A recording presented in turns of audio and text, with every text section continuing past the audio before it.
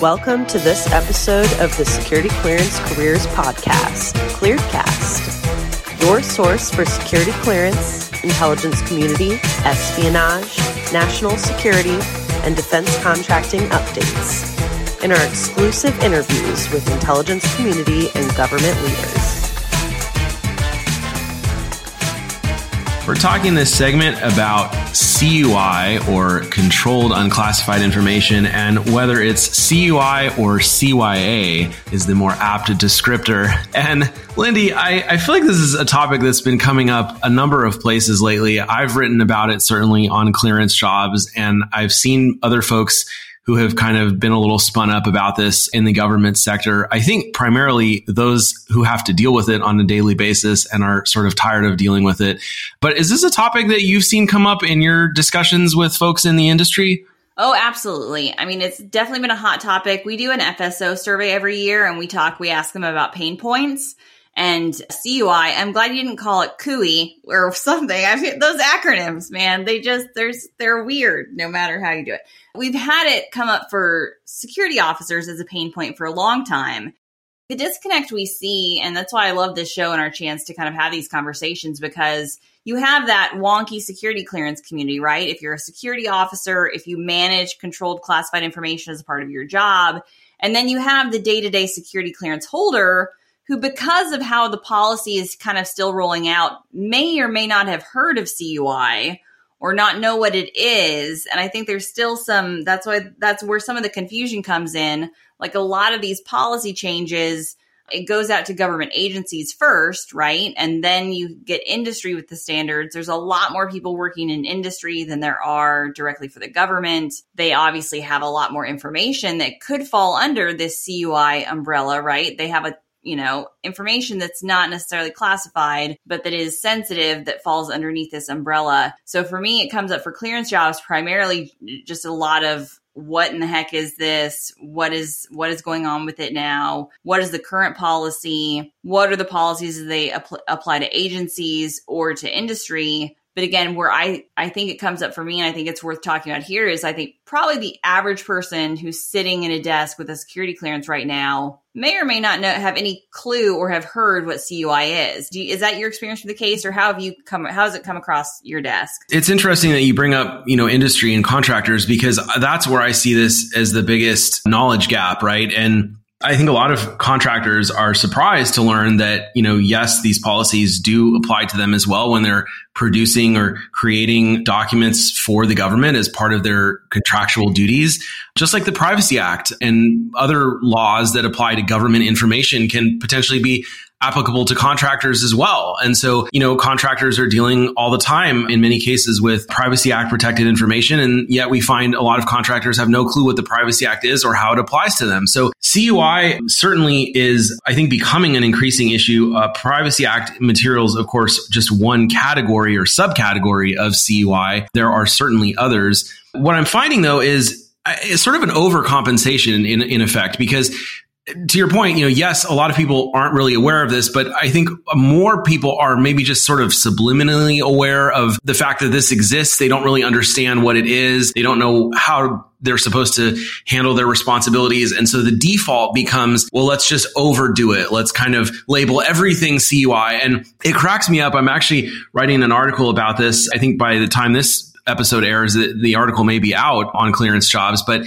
this phenomenon that I've been seeing the last couple of years of government employees and contractors who literally include in every single email that they produce a disclaimer at the bottom. And you may have seen this that says, this email may contain CUI, or even better, this email contains CUI. And it's funny on one hand, because it demonstrates just an utter lack of understanding of what CUI is, and, or depending on how you interpret it, some degree of arrogance, this attitude of, everything I produce is so important that it must be labeled CUI, and yet I think it really just demonstrates a fundamental lack of understanding as to what it is that people are doing. So I think it's important that we're having this conversation, that people are educating themselves on what their obligations are, not because it's fun or exciting. Believe me, this is beyond boring. I get it, but because it's not going away. I mean, this is something that really is probably around for the long haul in some form or another, and has the potential, to have some real ramifications. So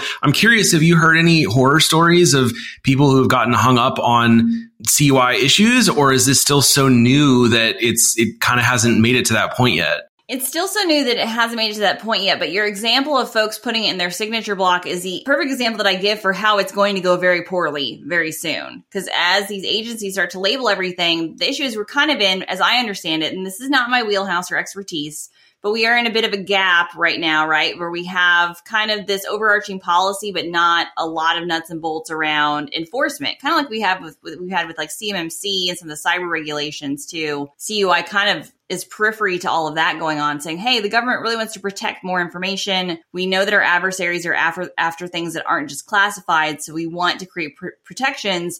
The hammer's not there, right? So people are just looking at a whole lot of nails, but the hammer is eventually going to start coming. And if you are labeling everything CUI, yeah, I just think there's going to be issues down the road caused by the current status that we have with confusion.